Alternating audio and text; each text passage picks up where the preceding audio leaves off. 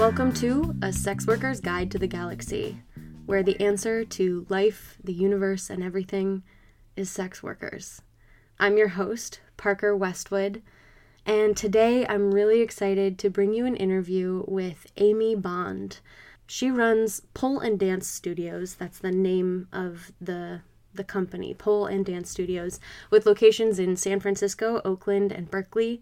She's also an author and competitive pole dancer and is a pro bono attorney. She's got a lot going on.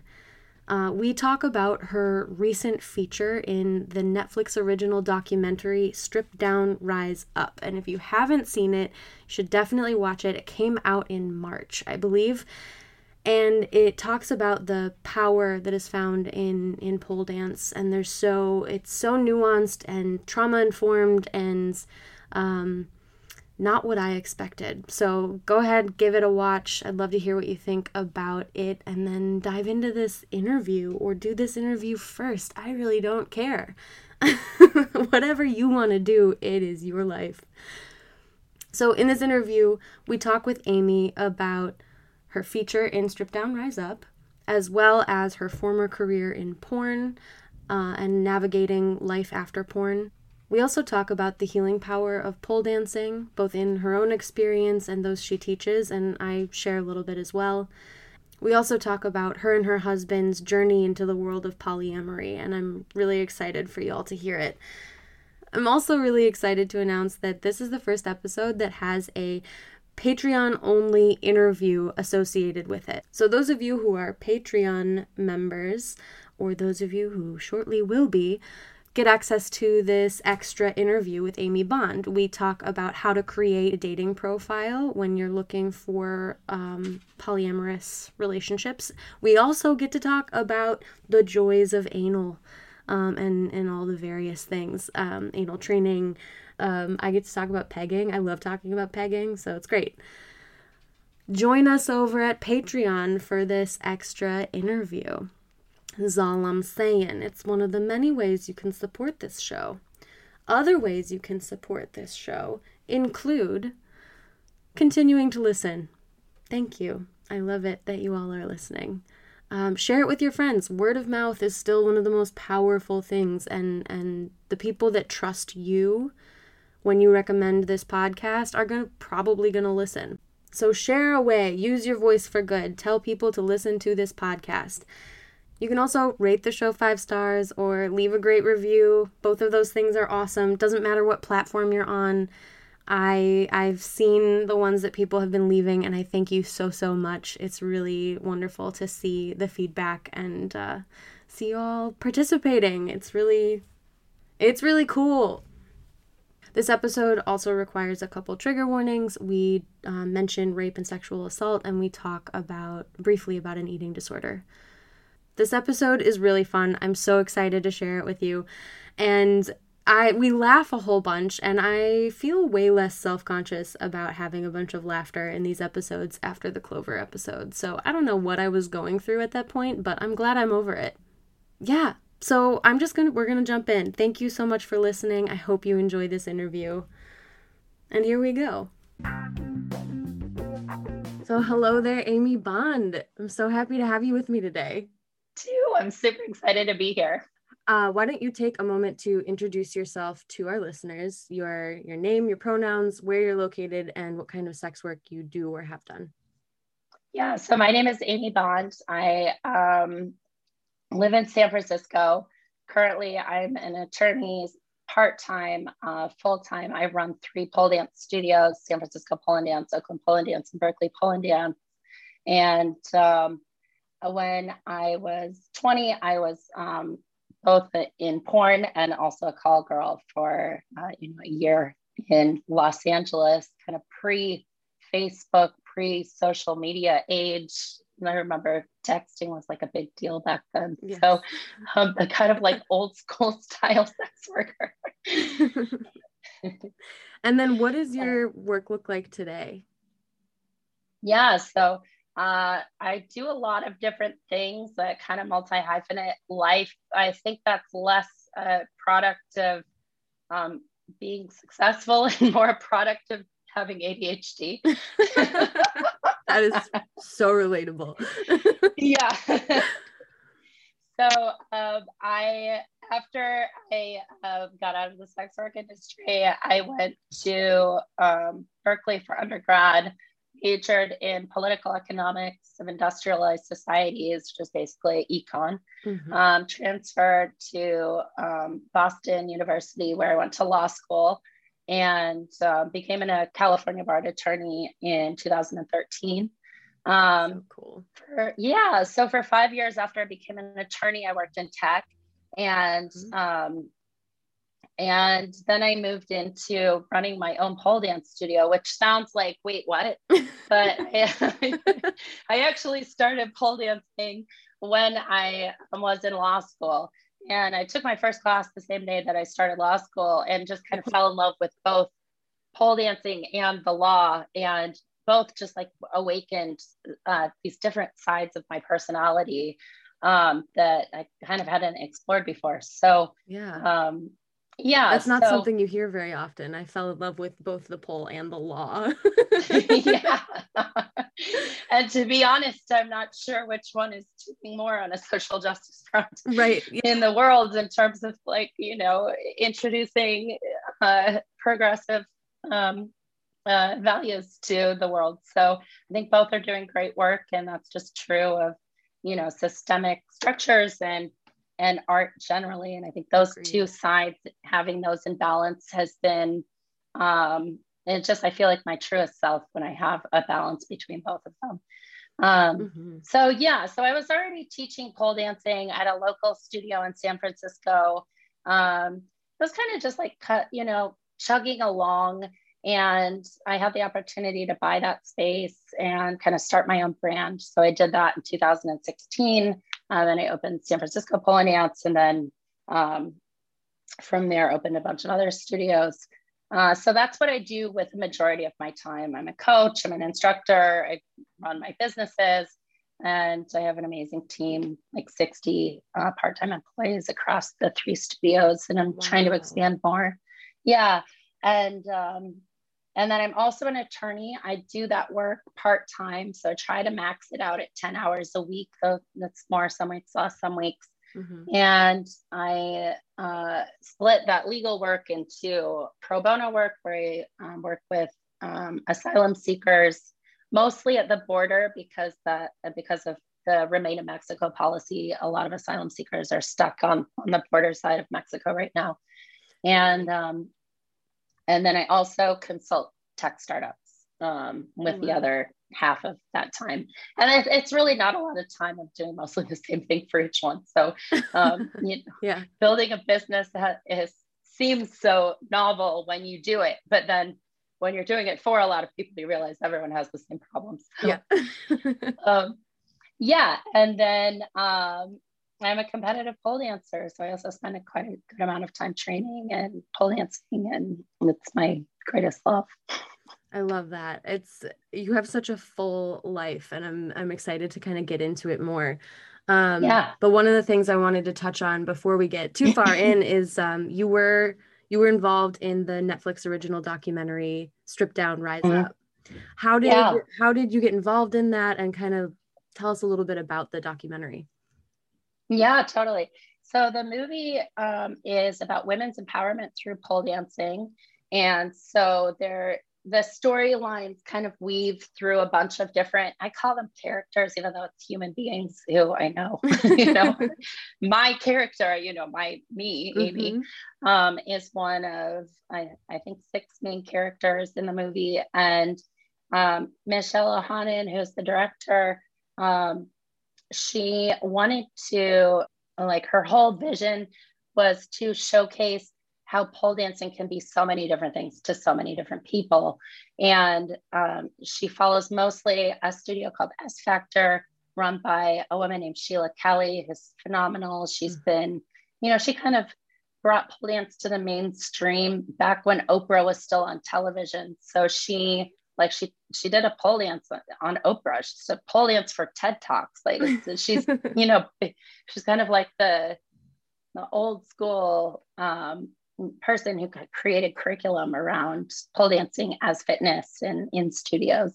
And her style is a little bit more geared towards healing and trauma healing. And so a lot of the movie spends time following, I think, 16 women who are going through what she calls a 6-month journey, where they pole dance, and then they spend a lot of time talking about what brought them to pole dancing. And there's a lot of really beautiful stories about healing sexual trauma. And and then my storyline is more about a competition. So I was getting ready for the 2018 Golden Gate Pole competition at the time, and Michelle followed me around for about a week.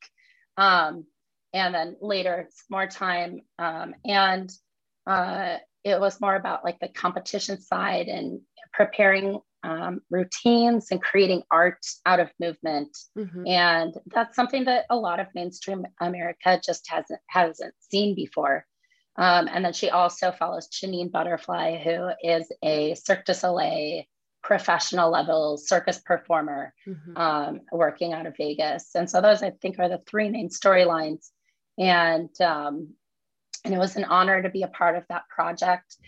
One of the storylines that I really, that it delved into with me is my routine that I was performing on stage for my competition was a pole dance routine to Rupi Kaur's TED Talk about a sexual assault / rape. I feel like we don't use the word rape enough anymore. Agreed.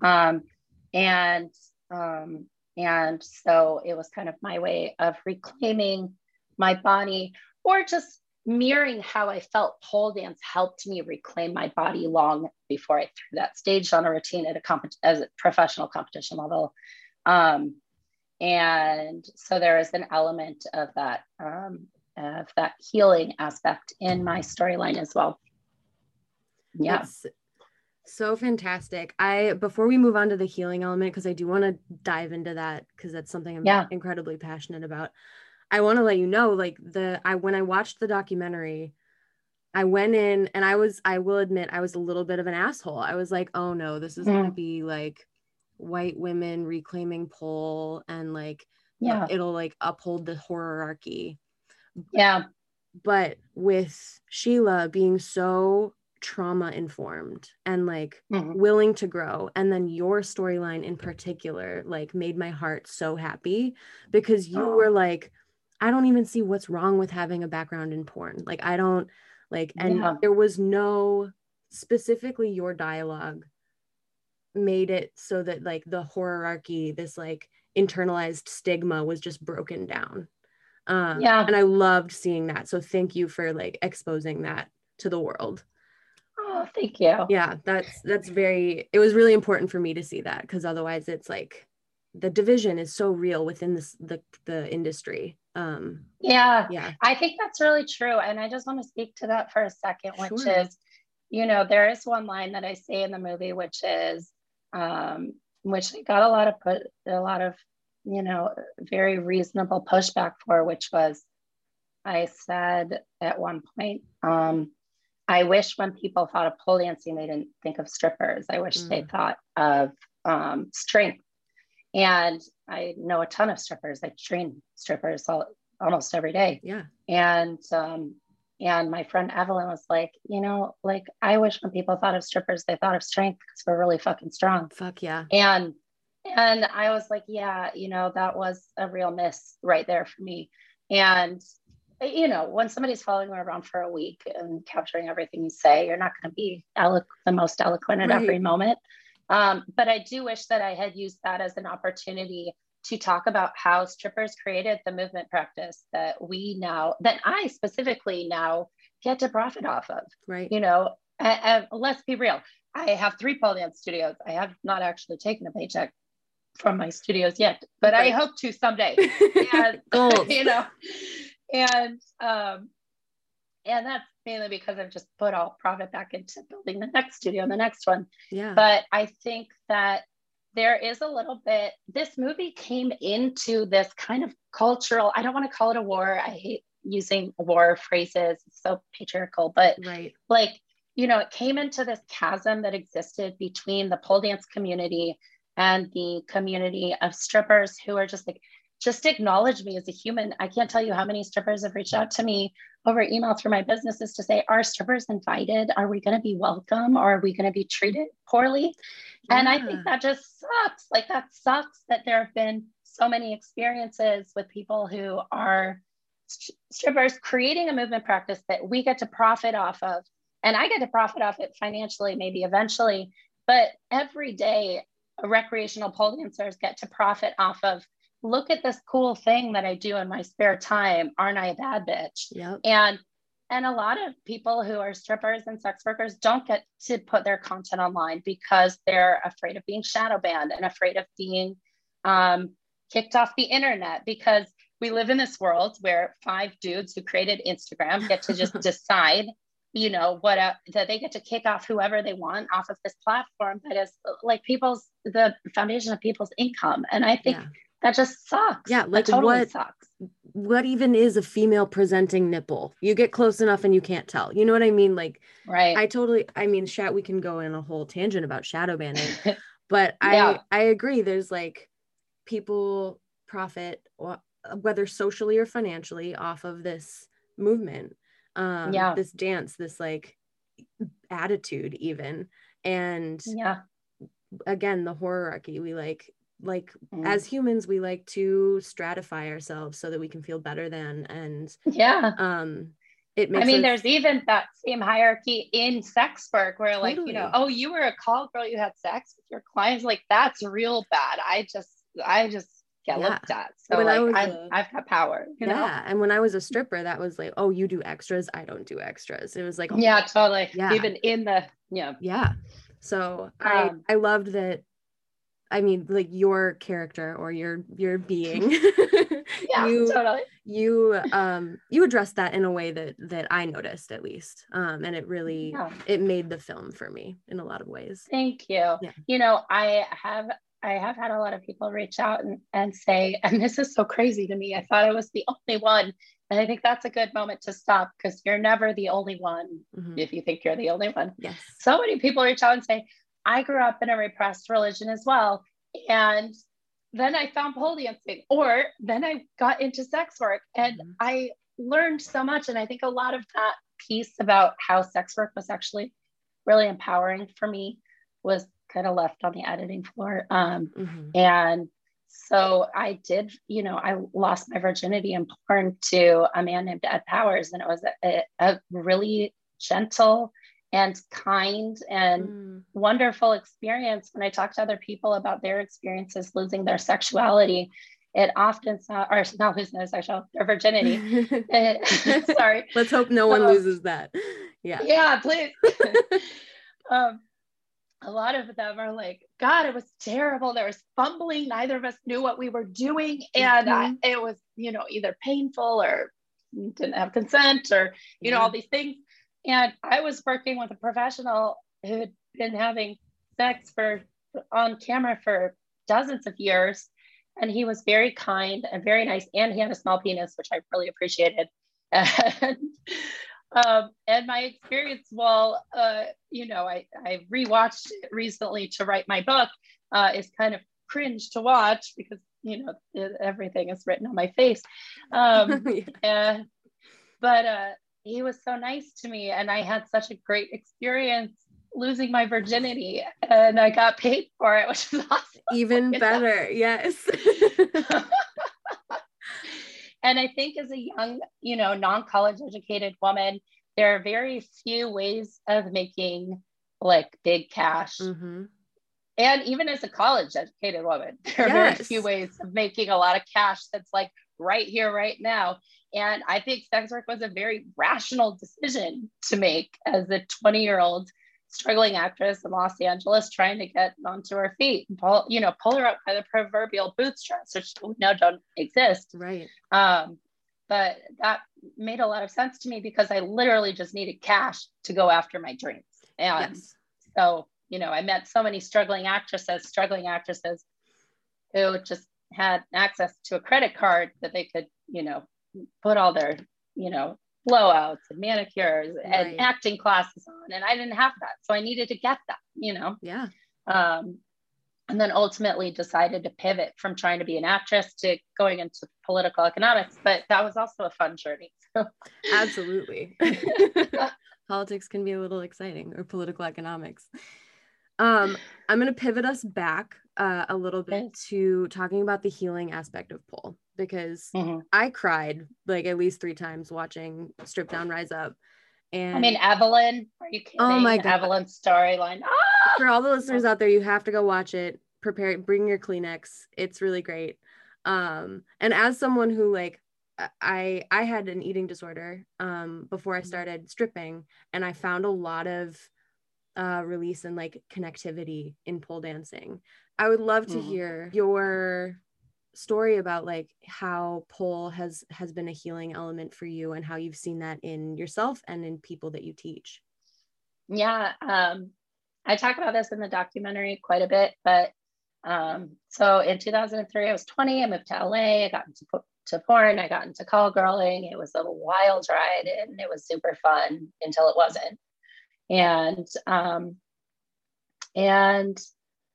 so I basically and then growing up, I had been Mormon. So I was Mormon my whole life, and being Mormon, I was taught that my sexuality didn't exist. So if I just told myself that I was not a sexual being, I wouldn't be a sexual being. And I tried that tact for a really long time until I was 18.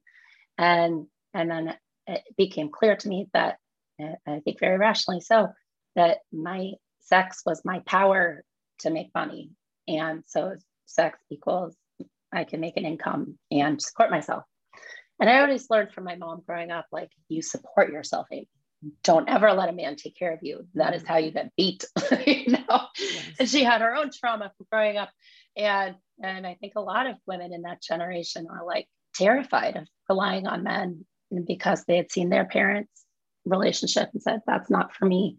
So in my mind, I went into, okay, I'm going to make money and I'm going to support myself. And that came first, even if it meant getting into sex work as a Mormon, like going from Mormonism, kind of living a double life as a good Mormon girl on Sundays with Mormon boyfriend. I thought we were going to get married in the Mormon church, to, on weekdays, shooting porn scenes. It's kind of a dichotomous life. Yeah.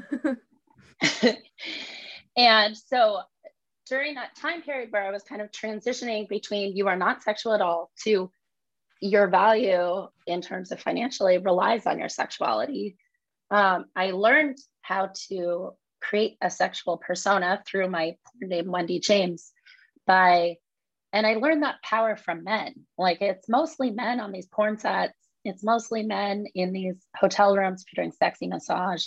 And so I kind of would trial and error, okay, if I have this friend, Leslie, who is this like seasoned call girl, and she was so fabulous to me, like an LA 10, is how she was described on her profile. Huge boobs, super tan, like red hair, just like a freaking goddess. And she was like, I used to strip in Alaska, and the secret is to be sad, because if you're sad, men want to take care of you, and then they'll give you money. They'll like tip you more. Oh my God. And so everything I know, I learned from Leslie, who was in the Holiday Inn Express hotel room right next to me, and a collection of men who would tell me how to make myself more profitably sexy. So amazing. This is how I learned sexuality. I was like, okay, I'm going to be a sad girl in the hotel rooms. And then I'm going to be like a whiny little girl on like the porn sets. Like, really want it. Oh my God. And it was all very clear cut. Like, it was all like, okay, here's how you act here, and that makes you some cash. Here's how you do it. That makes you some cash. Go. And then in Mormonism, the way to like snag a man, it was really quite similar, was to be very pure. So you like wear your turtleneck, you wear your pearls, you like, like you're very covered. And like, that's a way of attracting a certain kind of man as well. So in all these facets of my life, whether on porn sets or at church, I was really just playing a role and kind of learning, okay, how do I, one, get a husband or in church, or two, how do I make more money as a sex worker? And it was really fun. but ultimately I was learning my sexuality from a collection of men whose the lens for what sexuality was how do we make money off of this? Yes. And then when I got out of sex work, I just kind of, I wouldn't say I didn't have sex. I had a lot of sex, but I didn't like, spend a lot of time thinking about what is sexy. Yeah. I kind of was like, just straight and narrow, Amy, go to community college, waitress, go to law school, next step. And it wasn't until I took my first pole dance class that my instructor, her name is Stacy, she owns a studio called Boston Pole Fitness in Boston. Cool. She's absolutely incredible woman who's changed thousands of women's lives and other people too, not just women. This isn't just a woman's sport, it's for everyone. Yes. And she taught us this move called Vagina Monster, where you kind of like wiggle your legs side to side and like scoot your butt forward towards a mirror. Yes. And I just remember like vagina monstering towards like 3 other women in the class. And we all just like ended up in this like little love puddle of like vagina monster legs, like laughing our asses off. And it was so silly and raunchy and so like not how you would use sexuality to make money. Yes. I was like, oh, this is like a different form of sexuality. And, I don't think we use the word sexuality to market pole very much, partially because you're not going to get your ads on social media or on Google. If you say, learn sexual movement, you say sensual, and then it's like for the masses. Yes. But yeah, I learned this whole new way of like existing in my body as a sensual/sexual person. And I thought I knew everything about sex because I'd had so much of it. And then I was like, oh, this is totally new. I've never seen this side of sex/sexuality before. I want to know everything. Yeah. And by my 2L year of law school, I had like my pole dance classes scheduled up, all the classes I wanted to take. And I was scheduling my law school classes around when I would go to pole dancing because the studio was right next to my law school. And then I ended up like majoring in corporate law because those were the classes that fit with my pole dance schedule. Oh my God. That's amazing. Priorities. We gotta have exactly. So yeah, I was like, and then I started thinking about it years later, like, oh, pole is really an industry created by women. Like there's not very many industries that are created by women for a mostly female clientele. And pole is one of them. And it comes from women who are practiced in the art of building their own version of sexuality and sensuality. And I think that's just fascinating. And so pole kind of flipped a switch on how sexuality could be for me instead of how I could present sexuality for other people. Oh, it's so good. And that resonates so hard because it really is like pole asks you, any sort of body work really asks you to get in touch with your body, which I think our society, our culture as a whole really tells us not to do that. Like, no, you don't have to go in there. You don't have to tap into that. Yeah. Just like be the cog in the machine, make them right. And then once we realize that there's a whole unexplored world in there, and there are definitely like feeling landmines, like you go in there and you're like, oh shit, I hit this thing, and now it's like running through and I got to process it. I mean, tell me about your experience with pole. I'm so curious. Have you taken pole? Like, if so, like, what was that experience like for you taking a class? My pole experience is I was 19 years old and auditioned to work at a strip club. So I was not of legal age to even be a person in the club, but I was auditioning to work there, which you could do. You could work there at 18. So I got the job, but I had never danced on a pole before. Right.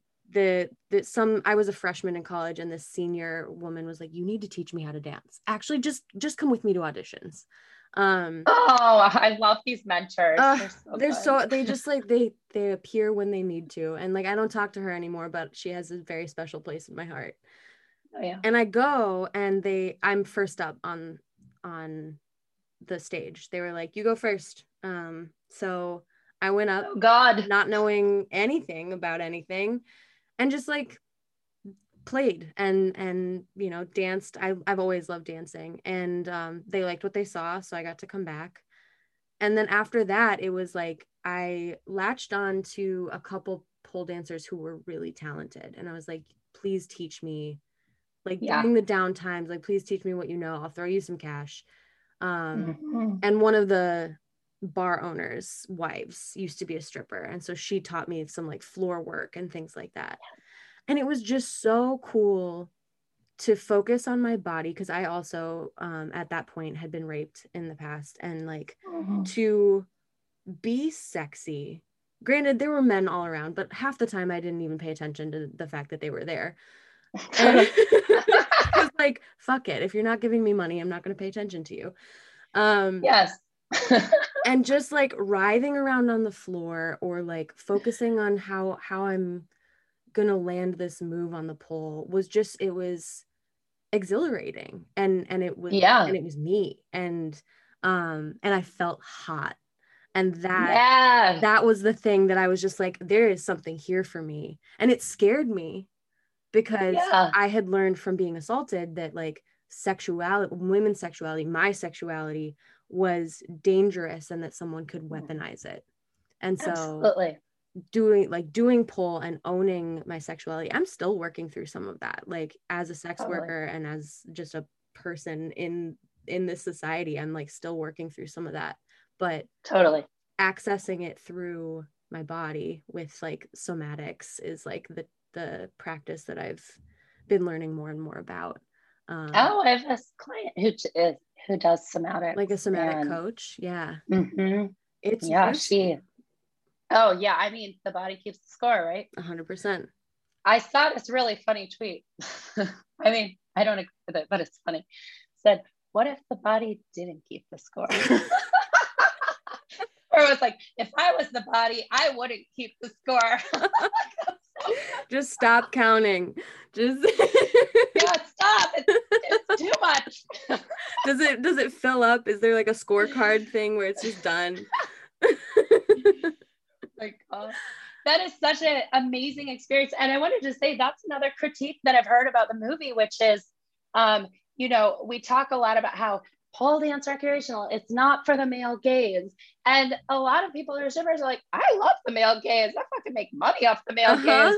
Like, actually, the male gaze is really empowering for me. And I'm like, oh, yeah, that actually makes a lot of sense, because I felt that way when I worked in porn as well. Like, I would have, everyone has those days where it's like, I look like shit. I feel like shit. I'm a piece of shit.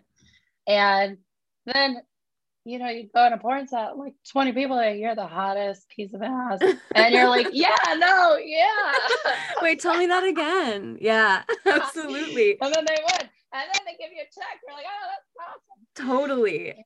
I do think it's like, we have to be aware of the male gaze, because it can be damaging. It can get toxic. Absolutely. But we can also like use it to our advantage. And I think that's a really interesting point, because there is a really fine line between, yes, I'm owning my power. And, I had a call girl experience that went awry, and I was using my power. And then I stepped into somebody's house and had a really traumatizing rape experience. Yeah. And I think the scary part is how quickly that can flip on us. And I think that's why it's so great that there are these safe spaces where you can go to tap into your body, and there's no one watching. It's not for you, it's for me. And all the other people in the class, they're doing it for them. Yep. So I'm not worried about like how it could flip, Yeah. And I think we hear a lot of stories about how we hear either one of two stories. And the most common narrative is, poor little Midwestern girl moves to the big city, gets into sex work, and then she has to like redeem herself. She must like be good again, and I won't lie, probably part of becoming a lawyer was to be like, see, I could do the brain shit, And I actually prefer the body shed. I was built to be a manual laborer, and that's probably why I love pole dancing. But like, yeah, feet check, did the brain shit. Are you happy? And it's just like those two are so intertwined. Like, why do we pretend that they have nothing to do with each other? Agreed. Yeah. They're so inherently linked. So how does it feel to witness your community grow in this way? Like these people who are tapping into their inner like feminine sexual energy. How does it feel to like witness this grow and see your kind of chosen family expand in that way? Yeah, I mean, it's awesome. I was just telling someone this. I spent all of 2016 when I started my first business walking around in this state of like perpetual disbelief. It was almost like a meta feeling, like when you do psychedelics, you kind of like observe yourself living your life. Yes. It was like that, where I was like watching myself build a community, teach Paul. Like I was exhausted in like a physical way every day, which for me is much preferable to being exhausted in a sit at a desk kind of way. Yes. And just like astoundedly watching like who makes money on a dance studio. Like every pole dance person I talk to is like, you're not going to make money, but you're going to love what you do. Yeah. And that just ended up not being true for me. My first studio was profitable from month one. And I think that just has to do with the fact that we were in a big city where there wasn't already a pole studio. And I was just like, I get to do what I love. And I have my mornings free so I can write. And yes. I get to build something that's different from what exists in the world. Like this is freaking awesome. And yeah, it was so great. And then it got to a point where I was like, okay, I want to do this again. And then I felt like I kind of like had left my first community, my San Francisco community, to go have the second child, across the Bay Bridge over in Oakland. And then it became this really interesting kind of transition from I am the center of this studio and this community, and I'm the person you come to if like your billing didn't work or, like all the boring kind of administrative things that go on behind the scenes with running a business to, okay, this isn't about me. And I think the part where it became not about me building everything and where I had a team who I could pay a good salary. And that part was important to me. I never hired anyone until I could pay them well. And yes. So, I know a lot of people do internship programs. I don't think that's the way to do it, but I could get into that another time. We'll go down the Marx hole later. Yes. But yeah. And then it was like, okay, well, how do I cultivate my instructor team so that they're the heart of my studios and they're cultivating my students in after that. And that's when it got to be like, we're really cooking with fire, baby, because yes. Then I could kind of, in the Bay Area, it's like a multiple, like a growth multiple. Then it wasn't just me and how many hours I could put in each day. It was how many people can I go train to do this work? And that's now where I'm kind of at. And it is so fun. And this community grows faster that way too, which is awesome. Yeah. Oh, that's so wonderful. I love that. Yeah. So you're also a competitive pole dancer. What do you think about right before you get on stage to compete? I mean, it's kind of like when you're having an orgasm and you just like, I don't know about you, but my brain just turns to white noise. Like I've done the work. I know the moves, like I know what I'm about to do because I put it in my body so many times.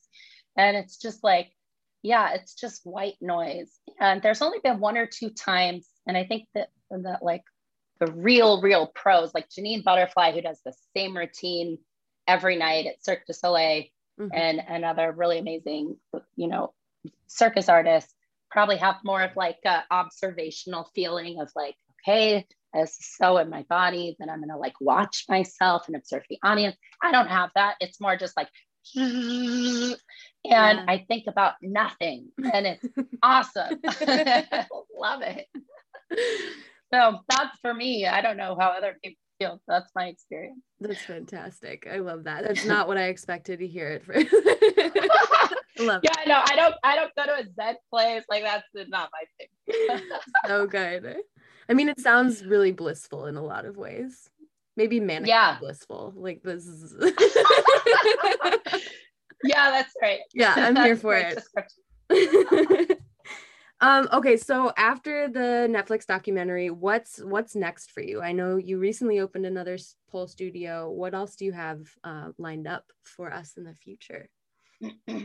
Yeah, so I wrote a book called Becoming California. I wrote it the first time in 2016. It was terrible, but it was on the page. Yes. Great. That's like, if you're writing a book for the first time, that's step one. Yes. And the great part is that you think you're done at that point, but you're not done. And then I wrote it again in 2017. It's still terrible. Wrote it again in 2018. Yes.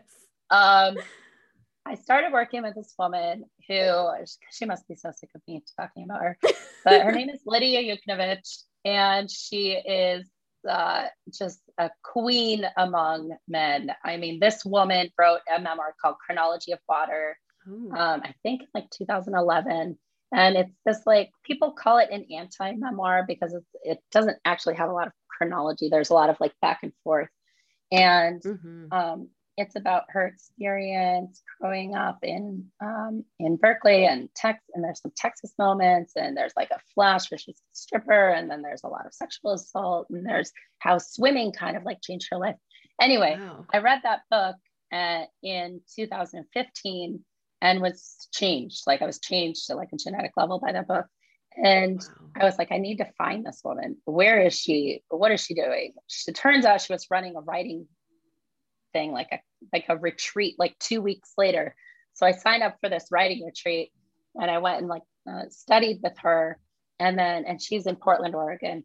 And then she opened a center called Corporeal Center, and her whole thing, it's like writing your experience about your life through the lens of your unique body, which, as a former sex worker, as a dancer, as a competitive swimmer, as a competitive pole dancer, like all of these things, like I experience the world through my body. And I know that's not true for a lot of people. A lot of people think of themselves as, like, my friend calls it, a floating brain. Yeah. I do not. I am the exact opposite from that, where like everything is like how it feels inside, or on my skin, or, you know, whatever. Yeah. And so that kind of way of thinking about writing, and like the connection between your body and your brain, was so just revolutionary for me.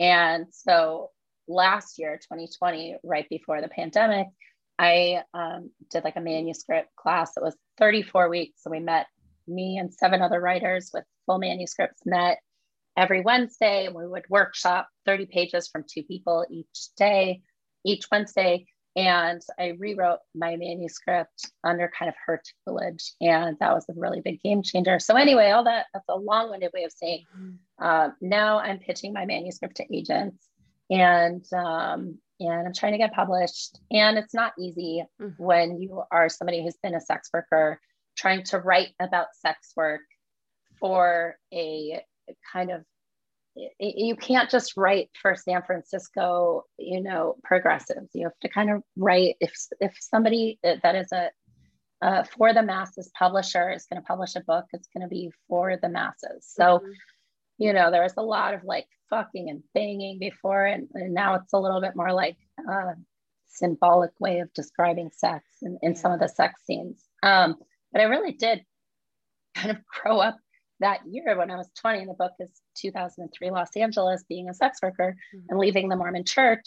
It is very much like that experience was happening at a molecular, bodily, biological level that informed the way that I experienced the world. So her way of crafting narrative through the body really spoke to me, and was the right way for me to write this book, and hopefully get published. Like, we'll see. But now I'm like really into ethical non-monogamy. And my husband and I opened a monogamous marriage. We had been monogamous married for 8 years. We opened like 8 months ago, and now I want to write that book. So I'm kind of like on to the next thing, you know. I've heard that about writing a book, that it's like it's addictive kind of in that way, where like you write your first one and then you're like, all right, what's the next one? Oh yeah. I'm really excited to read that. Yeah. And then I did want to talk to you about polyamory and non-monogamy. And you great. one of my questions, which was, did your relationship start non-monogamous or did you open it? So would you mind telling our listeners a little bit about how that conversation went and like how you decided to open? Oh my gosh, totally. I love talking about this. Put a quarter in me. Just tell me to stop. When you're I got plenty of quarters. My change jars full, so we're here for a while. Okay, so like 2019, my husband was like going to Seattle a lot because he was working up there like 5 days a week. And he said this thing that really pissed me off, which is, I'm going to Seattle so much. Can you just come with me and like, I don't know, like stay at the Westin? Like, I don't know what his plan was. Can you just come with me? I'm getting lonely when I'm up there. And I'm like, what kind of like hotel room wife do you think I am? Like, I'm just going to follow my husband around, you know? And I was so just offended. But I was also like, well, that sucks that you're lonely. So I was like, let's get you a girlfriend. So we made him a dating profile, and it was really fun, you know? And now I get to like watch, it's kind of like, this sounds so fucked up, but I like, you know, my husband's like my goods. I get to go see my goods being like shopped out in the wild. It was really fun. It's so great. And like, you know, like creating a dating profile for your husband is like marketing. Like I'm like marketing my husband for other women. And that was super fun. And so we called him Web Services Daddy. And oh my God, I love that so much. But my husband is like so not a daddy. Like I'm definitely the daddy in our relationship, and he's more like my little princess. And even though he's like 250 pounds, like 6'2". And so he starts to go on dates with women, and we hadn't done the thing that all the books that we've since read like tell you to do, which is like establish boundaries and like set rules and expectations. So he goes out with this woman and has sex with her on the first date, and then doesn't call me the next day. I'll call him, and I'm, what the hell, Keith? Like, you have sex with someone, you didn't call me first. Now I kind of think my way of thinking about that was kind of myopic, because like, what are you going to do? Like, you're in the heat of the moment and you're just going to call hold on, let me call my wife to make sure she's got to inform what's going on. Yeah. So we had kind of this like quick non-starter thing where I was like, shut it down. Like, this is crazy. Mm-hmm. And then during COVID, like towards the end of COVID, we were like, okay, let's try again. And it was mainly me. I was like, I don't know if I was horny or what, but anyway, I was, it wasn't that. And actually I want to be clear that it was not just horniness, even though I am a very sexual person. It was really just like a desire to explore. And once I started to this kernel of an idea that like, it doesn't have to be monogamy. Like, I think we defaulted to monogamy because that's just like what you do. Mm-hmm. Like, you know, like you get married, so you like have a wedding party, but like, I don't think I never really thought about it. Like, I was just like, but once the kernel of, oh, you don't have to be monogamous. In fact, you can still be happily married and date other people kind of grew in my mind. I was like, that sounds interesting. And I listened to this podcast where this guy said this line. I don't even know who it was. He said, dating is wasted on the young. You learn so much about yourself. And I was like, oh, it's so good. Oh, yeah. And I was like, I want to learn about myself. You know? And so I talked to my husband. I was a little nervous. I was like, hey, like, I know we did that. We like shut it down, but I kind of want to try again. And I think I want to try dating somebody, like, I don't know who, but like a person. Mm-hmm. I want to go on a date. And so we like made a weekend out of it, like made each other profiles, like dating profiles.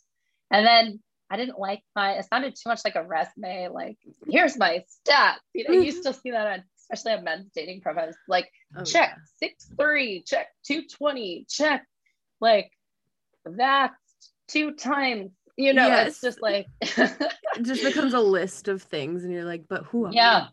you? And I was kind of like doing the list there. I was like, eh. So then I asked my Instagram, and then Instagram helped me make a dating profile. It was really fun. Oh, It's like fun. crowdsourced dating profile. And What a good idea. yeah, it was so fun. I like put a picture and I was like, how would you fix this? And then like people fixed it for me. And Nice. so then I started dating and it was so fun. And it's amazing how, and the other part was that it was really easy because I had read a lot of Esther Perel, and she writes about mating in captivity. Her book, Mating in Captivity, is a great jumping off point. But then her second book, State of Affairs, talks a lot about like setting boundaries and how it works when you do ethical non-monogamy, if you do it right. And then there's another book called Polysecure that's about polyamorous relationships and how to like establish what feels good and it's all about attachment theory. And so we kind of had our rules set, and then it, like immediately broke all of our rules. Like we made all these rules, and then each time we were like, well, does it really not make sense that we don't meet each other's people? Like your people sound awesome. I want to meet them. And so then we'd like agree together to break them. And now we really don't have many rules except for wear a condom. And right. And that one's kind of non-negotiable. So you have a lot of men at this point. But yeah, so it just ended up being really easy and really fun. And my businesses, it was like the right moment because my businesses were closed from COVID. So I wasn't like having to run my businesses 24/7. Yeah. And I met, to be clear, I met most people socially distanced with masks. Like I went on so many hiking dates. I must have hiked every piece of the Berkeley Hills because I want to go hiking. That's all we can really do during COVID. Yeah.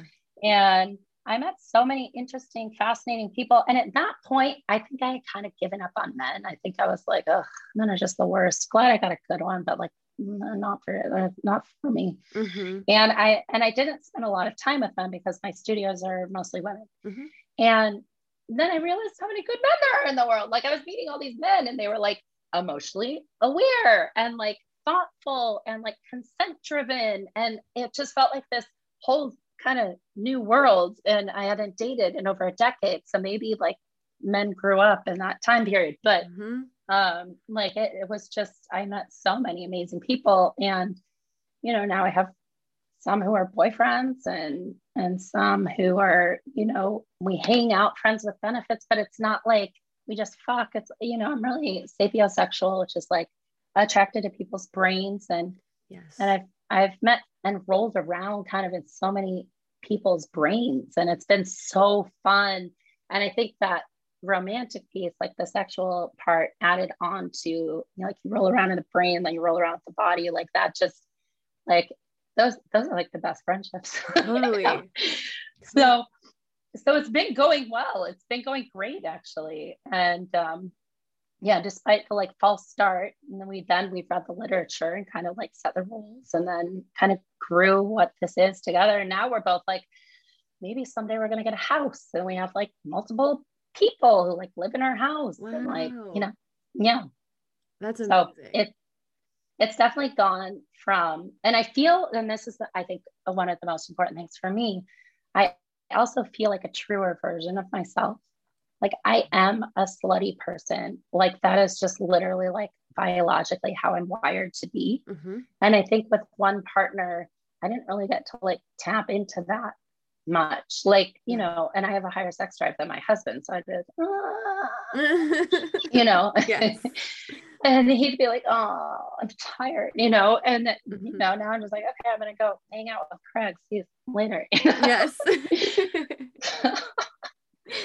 So yeah, I feel like a truer version of myself. Like I feel like this is my sexual orientation, is to have multiple partners. And that feels kind of, you know, like a game changer as well.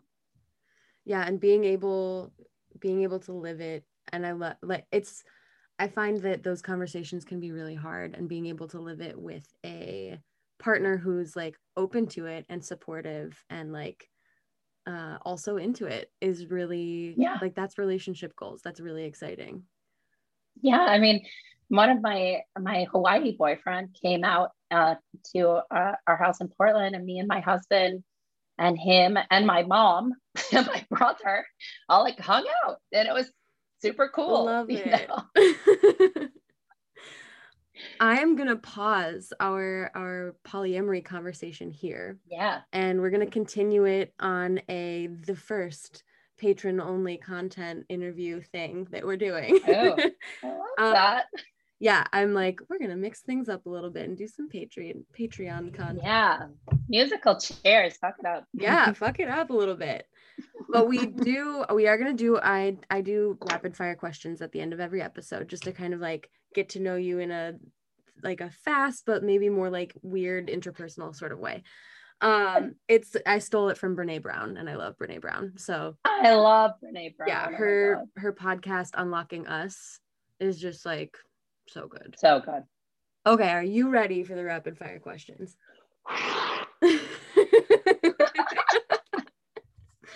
All right. Pancakes or waffles? Waffles all the way. Belgian waffles, burnt, buttery edges. Oh my God, I love it. The details. Salty or sweet? Definitely sweet. I would eat junk food for every meal. I could. So good. Cats or dogs? Cats. Yeah. I want you to like smush me and like lay on me.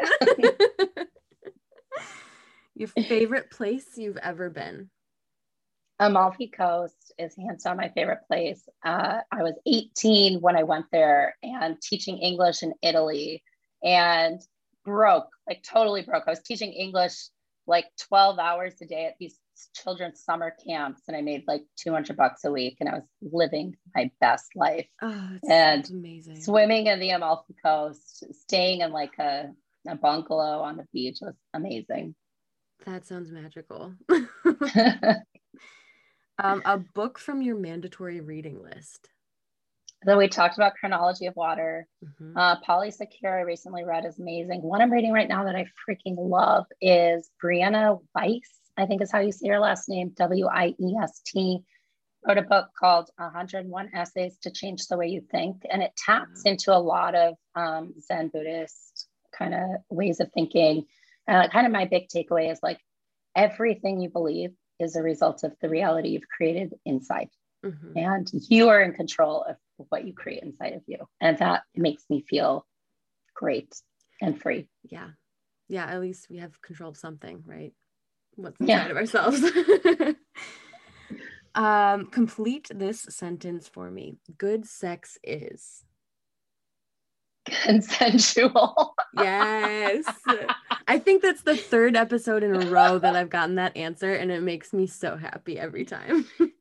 It's also like, it should just be like, that should be just like default. Yeah. But it often, and it should be fuck yeah, consent, like enthusiastically consensual. I completely agree. Okay, what is one of your secret talents? Oh my God, what is my secret talent? I don't have any. Okay, so here's one. I'm not talented at it yet, but I'm going to be. Yes. I've been practicing once a week. I take an accent class with this accent coach named Paul Meyer. And I've been learning accents from around the world. So I've been working on my, well, do you want to hear one? Yes, I do. Yes. Okay. I lost my voice a little bit, but this is from Lisa Mona, her monologue in My Cousin Vinny. So it's New York accent. Oh, fuck yes. A dear, a sweet, innocent, doe-eyed, leaf-eating, harmless little deer. Oh my. Imagine you're a deer. You're prancing along. You get thirsty. You spot a little brook. You put your little deer lips down to the cold, clear water. And bam! A fucking bullet rips off part of your head. Your brains are splattered on the ground in little bloody pieces. Now I ask you, would you give a fuck what kind of pants the son of a bitch who shot you is wearing? Yes! Oh my God. Also, that movie. that character gives me such life. Yes. That was fantastic. Thank you. As someone who often slips into accents all the time, that was... Oh my God, do one. Oh Everyone wants to hear it. I was reading with a friend and I was like, I like to do British, so it was like, I don't even know. I feel like I need something to read. I'll read the back of my water bottle. Yes. We're here to put a flag in the ground and tell the world that a better you starts with better water. Something like that. Oh my God. You're like fancy British. You're rich Brit. when I'm talking about water. Only water. Very serious. Bravo. That's so good. Okay, a song, an artist, or an album that you're currently obsessed with. I saw the cheerleading documentary. It's called Cheer on Netflix. And there's this song by Baradu that it's BARA space DU. And that's the name of the artist. I forgot the name of the song, but I listened to that song on repeat. And it's just like really like effervescent. Like I think there's like birds chirping at the beginning of that. It's amazing. Oh, that's so awesome. Yeah.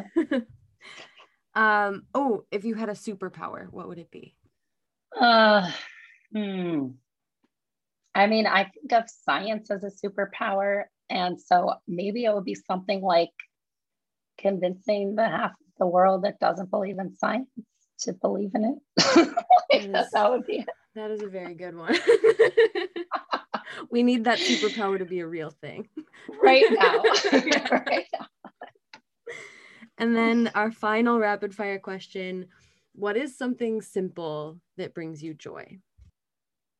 I think just quiet, sitting in the morning by myself, reading the newspaper is like one of my happiest parts of the day. Like with a coffee, just sitting, reading. Yes. That like first cup of coffee in the morning is one of my favorites. Yeah. Oh yeah. Just like, and now I get to read.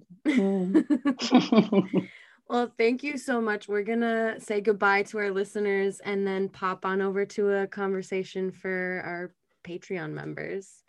Awesome. It's been such a pleasure. Yeah, thank you for joining me. Is there anything you want to share with the greater public before we go to a Patreon only interview? Before we go? Just your daily PSA that sex work is work and consensual sex work decreases child trafficking. Hey-o, what a concept. Yeah. Thank you so much. And goodbye, all you listeners out there. Come join us on Patreon. Bye. Bye. And there you have it. That was the interview with Amy Bond. What a fucking amazing human being. It was so cool to have her on the show and talk about all the many things that she's got going on and also just be people together. It was really great. All of Amy Bond's links are going to be in the show notes, along with some extras that I thought might interest you. And if they don't, just ignore them. I hope you liked the cliffhanger that I left on our polyamory conversation. If you want to hear more about how to navigate creating a profile to find other like-minded people, and if you want to hear more about Amy's journey with anal training, learning that she was actually into anal, and then hear me talk about pegging, join us over on Patreon. It's a really good time. It's a fun, a little more loose conversation. And it's my first Patreon-only interview. So I'm hoping to do a whole bunch more of those. I'm glad that Amy was willing to do this one. Thank you so much for listening to this show. I love that I get to create this and that it doesn't just go into the abyss. Though there's nothing wrong with the abyss. It hits different, you know? Okay, I'm really just avoiding coming up with a thing. I've been watching so much Star Trek, you'd think it would be easier for me to come up with, yes, I'm a Star Trek person. It's a thing. I've been coping with Star Trek. Anytime I find myself not wanting to feel uncomfortable emotions, I turn to Star Trek. And it causes me to feel other uncomfortable emotions. If you're on another planet and your language translator runs out of battery or fails for whatever reason, the universal noise to indicate that you no longer understand what's happening is to put your lips together and just lackadaisically blow through them, like so. But don't do it too high-pitched. It might be mistaken as a mating call in some cultures. Nanu nanu, motherfuckers.